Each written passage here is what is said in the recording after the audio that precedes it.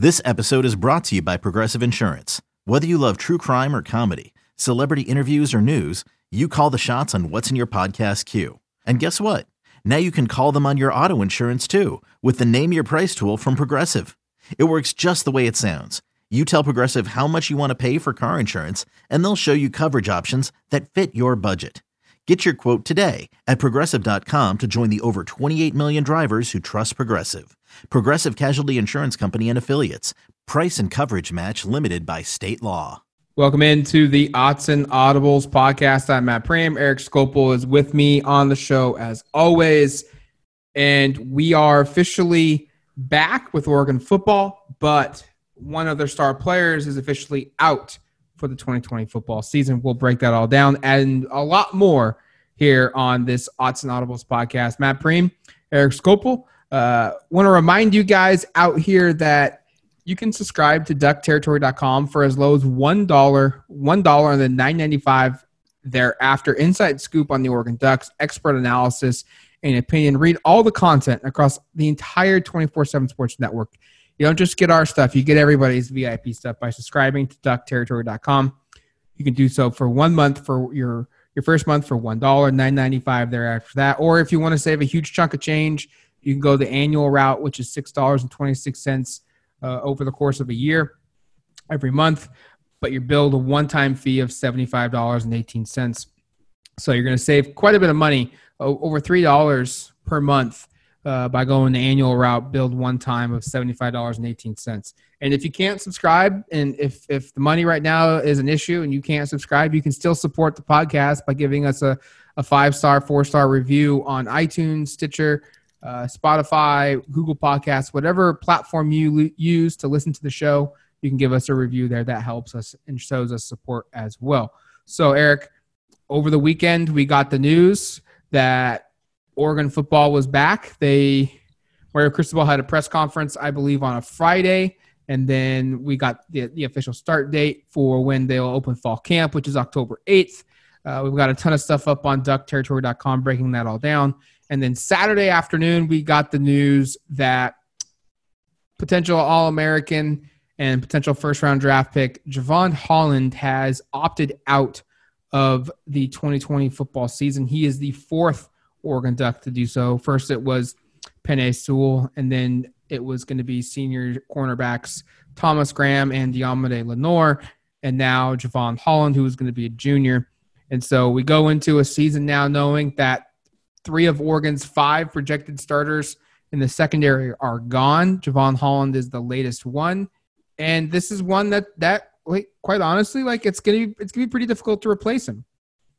Yeah, I think if you look at the secondary and the 3 guys who opted out, this is probably the position that I would say and argue is most difficult to replace, just because you look at, and we talked about this before with Graham and Lenoir, like Mikael Wright is that's like already, you can write that in stone. He's going to be one of the starting corners. That was already known. He was going to contend possibly to even push for that starting spot. And then you have at the other spot, like a Dante Manning is a 5-star. A DJ James looked good last year. We've at least seen these guys are aware of who they are. We're looking at probably like a Jamal Hill was the guy who was probably second in line there. Maybe they can reshuffle something here. Verone McKinley, I know, started a little bit at nickel last fall camp. That's where he began working. And then they shuffled him over to safety. And those two actually kind of swapped spots, I should say, right before the Auburn game. So there's going to be flexibility there to do some stuff. But this is a difficult one to replace, not just because of what's left on the roster, but because of what you're losing too. A tremendous player in the back end. I think got so much better too, we should say, from his freshman season to his sophomore year. His freshman season I thought was tremendous as kind of a ball hawk safety at the back end, made a lot of plays on the ball, obviously dynamic when he got the football in his hands. But his sophomore season, he developed the all-around game, and we saw what he could do as a punt returner. We saw what he could do in open space as a tackler, which is, frankly, an area I think he needed to have some improvement after his freshman season. If you went back and looked at his freshman season, you'd see he missed a couple tackles that ended up in touchdowns. He just had poor angles or couldn't wrap up. That was not the case at all as a sophomore. I think you saw him round into what is obviously going to be a very, very good professional defensive back, and it's just a bummer, I think. And now, again, this is the thing we talked about last week. I'm disappointed in terms of not being able to watch him at Oregon. I think, again, he made the right decision. But it's a bummer we only got to see him for 2 seasons because such a tremendous player, such a dynamic athlete. And again, somebody who was going to be a key part of this defense and arguably the best player on this defense this upcoming season. Yeah, you're right. I think he made the right decision. I can't really fault him for that. His decision to opt out. There's really no reason in my mind to really be upset about it. It's disappointing nonetheless. Sure. It sucks. You wish he was on the team, but I think this is a guy that there's a lot on the line. And you could argue, yeah, he has just as good of a chance of getting hurt during the season. But look, it's his decision. And if he wants to sit out a season in which he has to play with COVID-19 on top of all the other normal possibilities of getting hurt, and he's a first-round draft pick, look, more power to him. I fully support it. I fully understand it. I get it. You move on. Now, who replaces him at that nickel spot? I think, Eric, I posted a story on duckterritory.com shortly after it happened. I think the decision that has to be made is what do you do with Verone McKinley? Because like you just noted, him and Holland they were in opposite spots. Holland was he was the field safety and Verone McKinley was the nickel back leading up all the way until the Thursday before the Auburn game last season in fall camp. So Oregon basically went through an entire fall camp with the understanding that Verone McKinley was going to be the nickel back and Javon Holland was going to be the field safety. What do they do now? Do they just – I think the most logical and, quick decision, simply focus that nickel is, okay, well, Verone was supposed to be the nickel back last year. Let's just put him there because he knows the position. He was going to be the starter until they made a late swap. Easy fix. But then I think that opens up a big wonder of what happens then at the field safety position where Verone is now vacated. That's going to be the debate. Is Oregon going to be better off in the secondary with Verone McKinley as your nickelback, or is Oregon going to be better off with Verone McKinley as your field safety? Exactly what my point was going to be. To me, it is where is Verone better off? And then the second component is obviously who is the replacement at the other spot, and is that a better situation than the alternative? And I think I look at this and think it wouldn't maybe be the worst thing in the world. We did see Nick Pickett and Brady Breeze play really well next to each other at safety this last season. I think if we're honest, I think those guys are probably more boundary safeties, both of them, more so than a field safety in general, at least in their style of play. But obviously we saw them be very, very productive against Wisconsin and Utah with that dynamic. The caveat being you're playing in the Pac-12 where, aside from a school like a Utah or a Stanford, you're seeing offenses that throw the football a lot and would potentially try to pick on one of those guys who aren't quite as quick of foot as a Verone McKinley is, which is why he, in theory, could be a great fit also at that nickel spot. So I do think this is an interesting decision. It's a tough one here. I think, I guess if I was a gambling man, and as I've established over the last couple of podcasts, I'm terrible at that sort of thing. My guess would be I would probably lean with you put Verone at nickel because you have two guys who have starting high caliber experience at that safety spot. And that right there alleviates part of that position battle that you were expecting to have for one of those safety spots anyway, because that was something we were discussing. There was already almost too many cooks in the kitchen at safety. You were going to have a really talented player not starting like we saw, which is just like what we saw at the end of last season, where you saw Verone go from a starter the first 9 or so games of the season, 10 or so, maybe actually probably closer to 11 or so games of the season. And then just the last couple there, you saw Breeze and Pickett working together. It worked out pretty well, and it'll be interesting to see if that's the route they go. And again, the alternative is probably Verone goes back to field safety, and you've got, I would argue, Jamal Hill would be the most logical choice at nickel, somebody that we don't have a whole lot of experience on the field seeing, somebody who people speak very, very highly of, a big athletic guy who's honestly a little bit different, much different body type than Verone McKinley. I mean, they're pretty much night and day in terms of what they are stylistically, size-wise. So it's going to be an interesting dynamic to see what they choose to do there. And again, just adds another component to, we talked about the questions about what happens on the offensive line. Now we have another position that kind of this reshuffling that each of these spots kind of maybe has a domino effect on how everything else plays out. It's going to be really interesting to follow.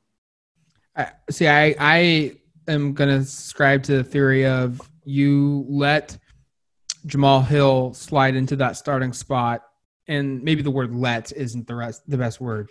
You see if Jamal Hill can win the job, right? And you keep Verone back at safety, and you see if your development is working with Jamal Hill, and you get him ready, and you start him there early on in the year. And if things transpire where you're not getting the production that you want out of that nickelback position with Jamal Hill, then you slide over Verone, and then you maybe you go to the safety combo that you played with late in the year when they were playing bigger teams with Brady Breeze and Nick Pickett at the safety spots. I do think we're going to see some cross training. A guy like Dante Manning, a cornerback, a freshman, if he's not starting in place, I think it's safe to say Mykael Wright's going to be one of the starting cornerbacks. If Dante Manning isn't the guy that wins the job at the other spot, and if maybe that's a DJ James that wins it or a Trikweze Bridges that wins it, I think maybe if Dante Manning isn't starting or one of those other two guys, you probably cross-train them at that nickel spot just in case, so you have more depth and to be available there. I think the biggest thing for me after seeing all three guys now opt out of this team is Oregon's secondary was going to be viewed as the best, the clear-cut best secondary in the country, not the Pac-12, the country. And because they had the production, they had the skill, and they had the depth, and they had the experience at all of those levels. And they were going to be clear-cut the best secondary in the country. There was no doubt about it. And now I feel like they are one of the best secondaries in the country. They're not the best, but they're one of the many out there that are going to be in that kind of discussion. I still feel like a secondary that leans on a Pickett, a Breeze, a McKinley, and a Mykael Wright, and you throw in some newcomers like Dante Manning, a Bennett Williams, and some younger guys like DJ James and Jamal Hill and Trikweze Bridges and Steve Stevens. I still feel like that's the best secondary in the Pac-12, but it's just not as wide of a gap between 1 and 2. Yeah, and I'll address a couple things there. I think a name that is, in my mind, and this is just off of playing style, I think a Trikweze Bridges athletically would be very interesting at nickel. He obviously came to Oregon at safety. They moved him over to corner midway through last season.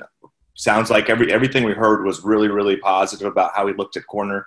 That nickel spot is sort of a hybrid position, so it'll be interesting to see if he factors in there. And then your point, Matt, about this being the best secondary in the country, I think the evidence is there. You just look at what happened with the opt-outs, right? You've got 3 players who were so confident in their abilities that they have decided that they're going to go pro right before the season here.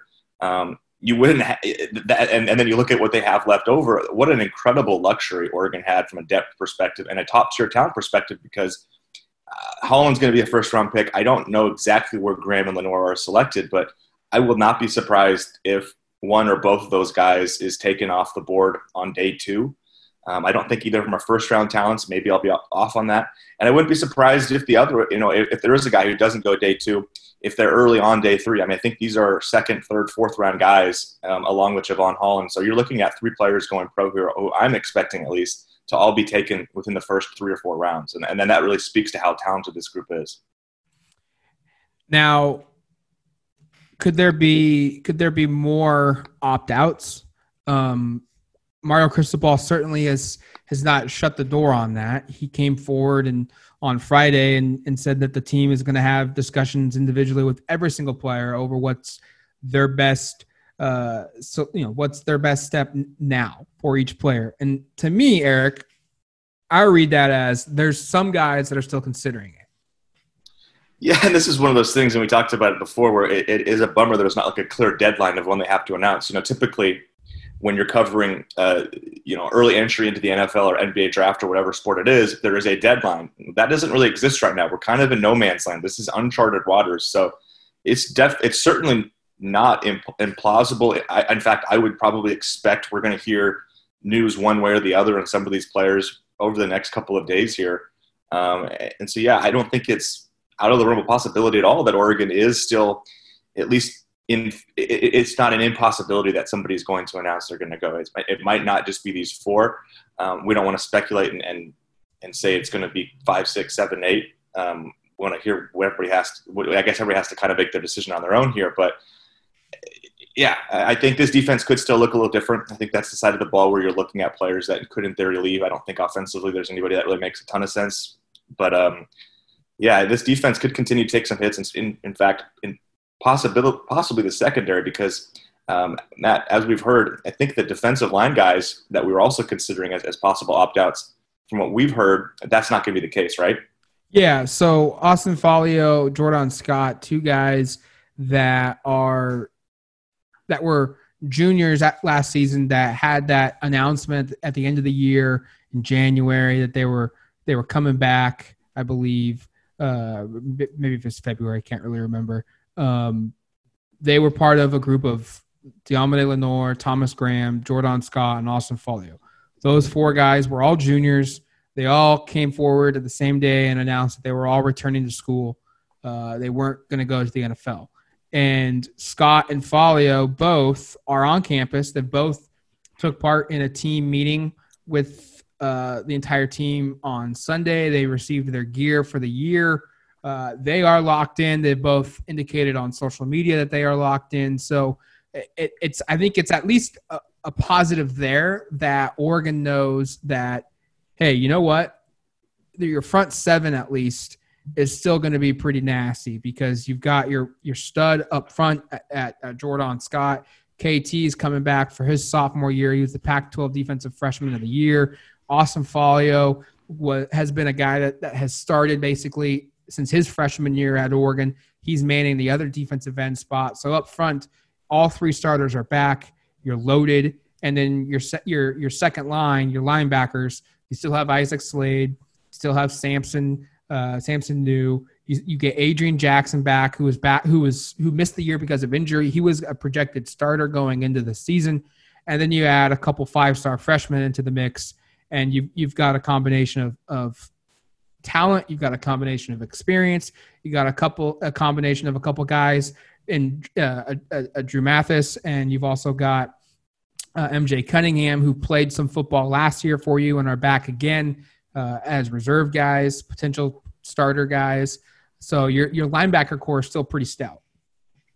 Yeah, the front seven with this news that Matt just shared, you're set there. There's not a lot of concerns there. It's more just in terms of what happens at linebacker with a couple of those position battles of who can win those jobs. The concerns that are on this team, if there are any, are on the secondary. That's my stance right now, and I certainly think it'll be fun to see those two guys back, Jordan and Austin. It's been fun watching them develop their careers. I still think probably both of them, but Jordan in particular, I think is so undervalued sometimes by fans because that position is not meant to garner huge statistical output. Like you can look this up. I mean, I'm sure there are obviously going to be outliers where guys have had massive statistical seasons playing that position, but for the most part, those guys are going to be double teamed. They're sitting there right in the middle right in the middle of that offensive line. Those guys take a double team, and he's the one who really opens things up for a guy like KT or somebody coming off the edge or somebody coming off as a blitz to make it through there and make some plays. So he is so instrumental up front, and it's a huge, I think, news to get him back. I think Popo Amave obviously is a player who has proven, especially this last season, he's capable of filling in at a very high level. So I don't think it was like they were going to take a massive tumble in talent back, but Jordan Scott is the starter and has been the starter for 3 years for a reason. And I think this is big news getting him back. And same thing with Austin. You feel really, really good about just the experience and depth there because frankly, if Austin were not to come back, you can go look at the roster. There's not a whole lot of experience to be had behind him at that spot. Yeah, there's Jordan and Popo essentially, and right. You have a couple guys that have played in. Austin's played the position a little bit, but none of them are as big as Jordan or Popo are. And I think it's going to be important to note that getting Jordan back is huge for that matter. You now have two guys that can play the position. You have the depth for both of those guys can rotate in and out for one another and stay fresh the entire game. Let's take a quick break. and we come back, let's look at this team now, what we know of them as of today, with who they have and maybe our biggest strengths and our biggest weaknesses going into their 2-week build up for fall camp.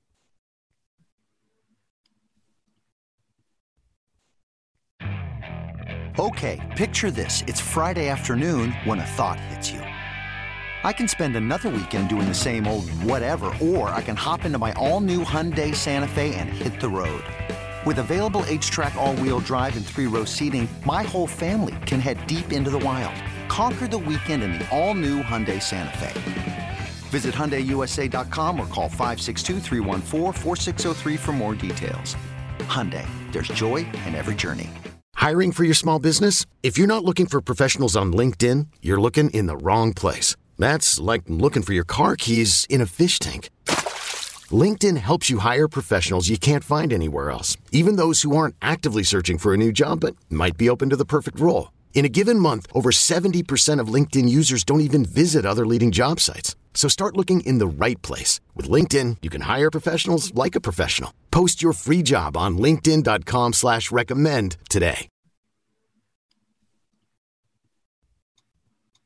All right, welcome back to the Odds and Audibles podcast. I'm Matt Prehm, Eric Skopil with me. And we just teased it, but our biggest concern, our biggest strength, let's just do concerns here for a second. Let's just focus on what do we need to figure out during fall camp for us to feel as confident as possible going into a 2020 football season. I'll start here off with the offensive side of the football, Eric.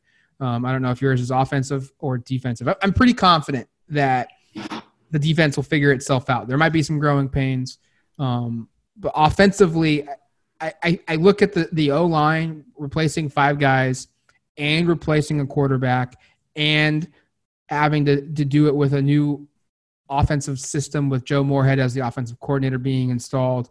I think that's going to be my biggest concern. I don't doubt that Oregon has the talent up front along the offensive line to have one of the better offensive lines in the Pac-12. I don't doubt that for a second. I think they will eventually have that. I don't doubt the fact that Tyler Shuck is going to be, or maybe Anthony Brown is going to be, one of the better quarterbacks in the Pac-12. I think it's going to be Shuck personally, and I personally don't think he's going to struggle.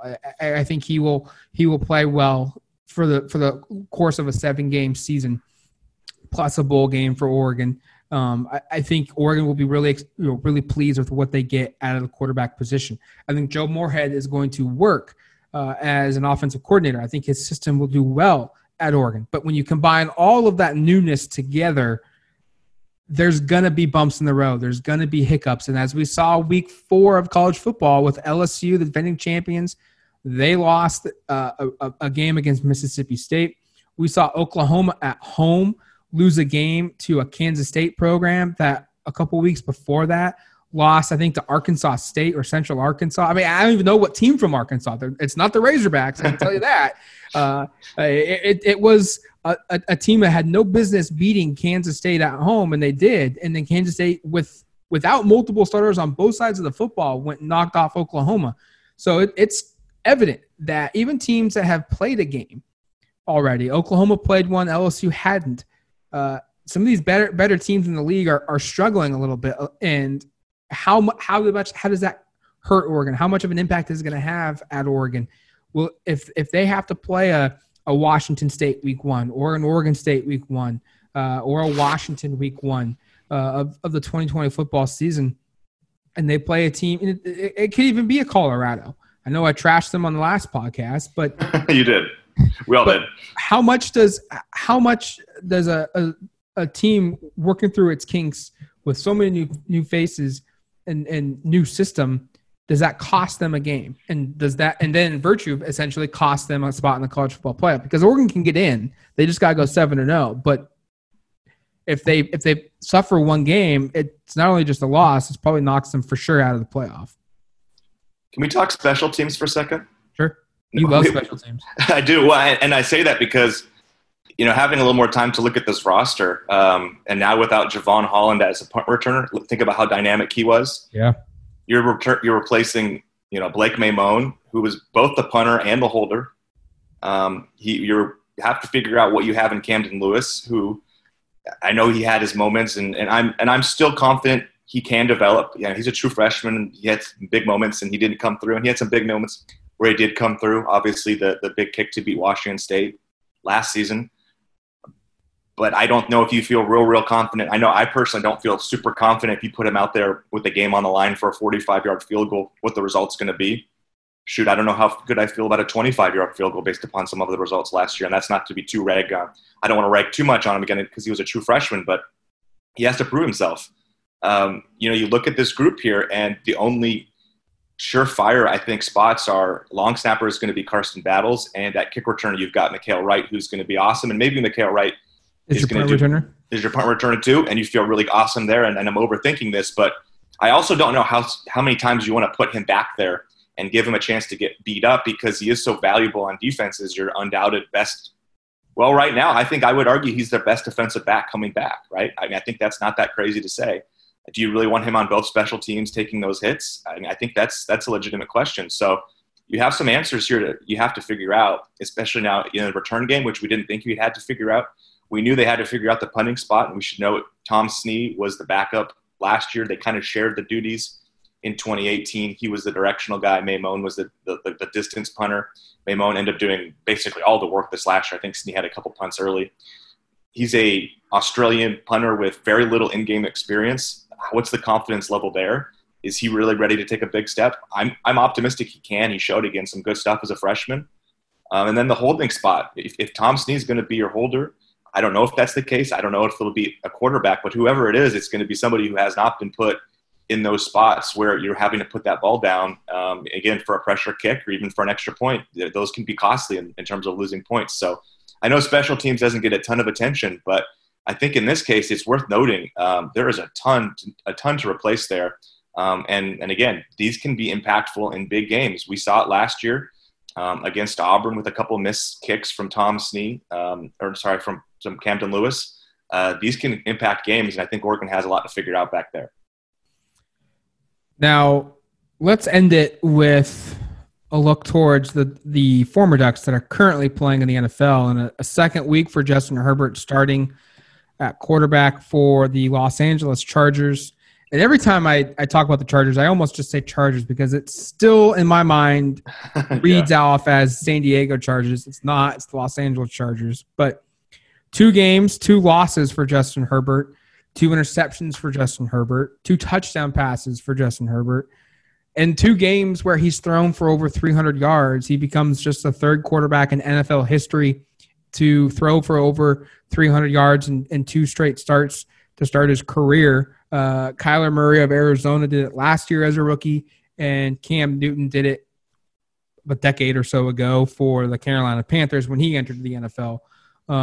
But Justin Herbert, another, I think, impressive showing from him in a loss to the Carolina Panthers when they were 21. They lost 21-16. They had a play drawn up at the very end where hook and ladder play completed a pass to Keenan Allen at about the 13-yard line, and Keenan Allen just gave a poor lateral to Austin Eckler. And had Eckler been able to hold on to it, he would have walked in for the game-winning touchdown.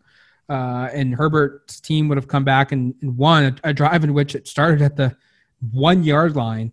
But nonetheless, Herbert here completing 69.5% of his passes. He completed 71% against the Panthers. He was 11 for 12 on 3rd down pass plays for the Chargers in that game. He has a QBR rating of 63.8, which is 17th best in the NFL season. I continue to look at him and think, look, Tyrod Taylor, his worst enemy right now is time, because the more time that Justin Herbert is getting with the first-team offense and getting game reps, the better he's starting to look. And he's still making mistakes, no doubt about it. Yeah. But I look at it as the more time he gets with the first team, the more he's going to improve, and Tyrod Taylor will have a harder time making sure that it's his job when he returns healthy. 100% agreement. I think you have to be impressed with what we're seeing in consecutive weeks. Like you said earlier, the stats are fairly unheard of, and obviously both situations where they're having to throw the football throughout the game, this last game needing to come from behind. So those numbers are a little bit inflated, but I think he looked really sharp for a second consecutive weeks. And like you said, there are some mistakes and some errors he makes, and Anthony Lynn, the Chargers coach, makes note of that fact that that's unacceptable. They can't continue to make those, and those are impactful in terms of the outcome of these games. But he's also a rookie quarterback, and I think if you're a Chargers fan, you're feeling like, well, we have our future quarterback right there. He's already showing he can do this, and frankly, like, again, I think he's a little ahead of where I thought he was going to be. And obviously, neither of us expected him to play this early. Nobody did. I think before the season, we did a couple podcasts and kind of projected maybe like week 10 after their bye week is maybe a spot where they could be out of playoff contention, and they decide to hand the reins over. To see him performing like this week 2, week 3, really impressed by what he's done. And I think, again, the future is very, very bright there. And I think, again, if you're a Chargers fan, if you're a Duck fan, you feel pretty good about what you've seen from number 10. A couple other Ducks played some moments during week 3 of the NFL season. I saw Dion Jordan. He was activated for the 53-man roster for the San Francisco 49ers and came in and had a big game. He had a fumble recovery early on, and that one, which proved important for the Niners in their victory. He finished the game, I believe, with – let me just make sure I pull it up correctly here. He had, I believe, a couple tackles, but he had a fumble recovery as well. A sack. Just a sack, yep. So I think overall, good start for Dion Jordan. Eric Armstead in that same game, he had three tackles, 2 being solo tackles, no sacks recovered for him. But overall, from a 49ers standpoint, they destroyed the Giants 36-9 with a bunch of backups, which is pretty pleasing to see if you're a Niners fan. Yeah, that was one where it was like, oh my gosh, the Niners played their entire second string and won by like 4 touchdowns. A couple other guys that I took note of here. Ugo Amadi made, I think, another really strong performance against, I know the Cowboys threw for like 500 yards and a bunch of touchdowns, but he had a couple pass deflections, 7 tackles, again, playing a ton of minutes now at that nickel spot. For the Seahawks, I think a player, I posted this on the message board, he kind of has that look of the next Patrick Chung or, the next TJ Ward, just one of these guys from Oregon who with incredible first-round hype, but is, I think, going to have a long, very successful career. A couple other players, Troy Hill had 8 tackles. Second straight week, he's actually had 8 tackles to lead the team for the Rams. Another strong performance from him. And then Royce Freeman, we talked about it before the season, about his role looked like it would be diminished. They've had an injury with Phillip Lindsay. He's seeing the field a little bit more than we expected. He did have 2 catches for 31 yards. One of them was a 28-yard reception, which we should note they had their backup quarterback in. Actually, by the end of the game, their third-string quarterback in, and Freeman's 28-yard reception was the longest play from scrimmage through the air for the entire Bronco offense. So we mentioned it, again, before the season started, not a ton of offensive players from Oregon we expected to make big contributions, but we're seeing already a couple weeks in injuries impacting things, and both Herbert and Freeman to a lesser extent, but at least playing and seeing a role in an offense. Another solid week from the NFL Products perspective, and I think it adds just more interest. I don't know about you, Eric, but I'm just more interested I already was pretty dialed in because of fantasy football, but same. when you have a quarterback, a guy that you covered, and he's playing in the NFL and he's playing well, I think that adds a lot of intrigue. I mean, it helps too where you and I live in Eugene that KVAL, who is the local CBS affiliate here, they have ensured that as long as Justin Herbert is starting, the Eugene area, the Eugene market, if you get KVAL, you get Justin Herbert's game. So it's pretty cool to be able to know every week, hey, you know what? I get to watch one of the youngest, brightest stars in the NFL right now, Justin Herbert, play every week. All right, that's going to do it for us here on the Odds and Audibles podcast. For Eric Skopil, I'm Matt Preem. Thank you for listening. Talk to you later, folks.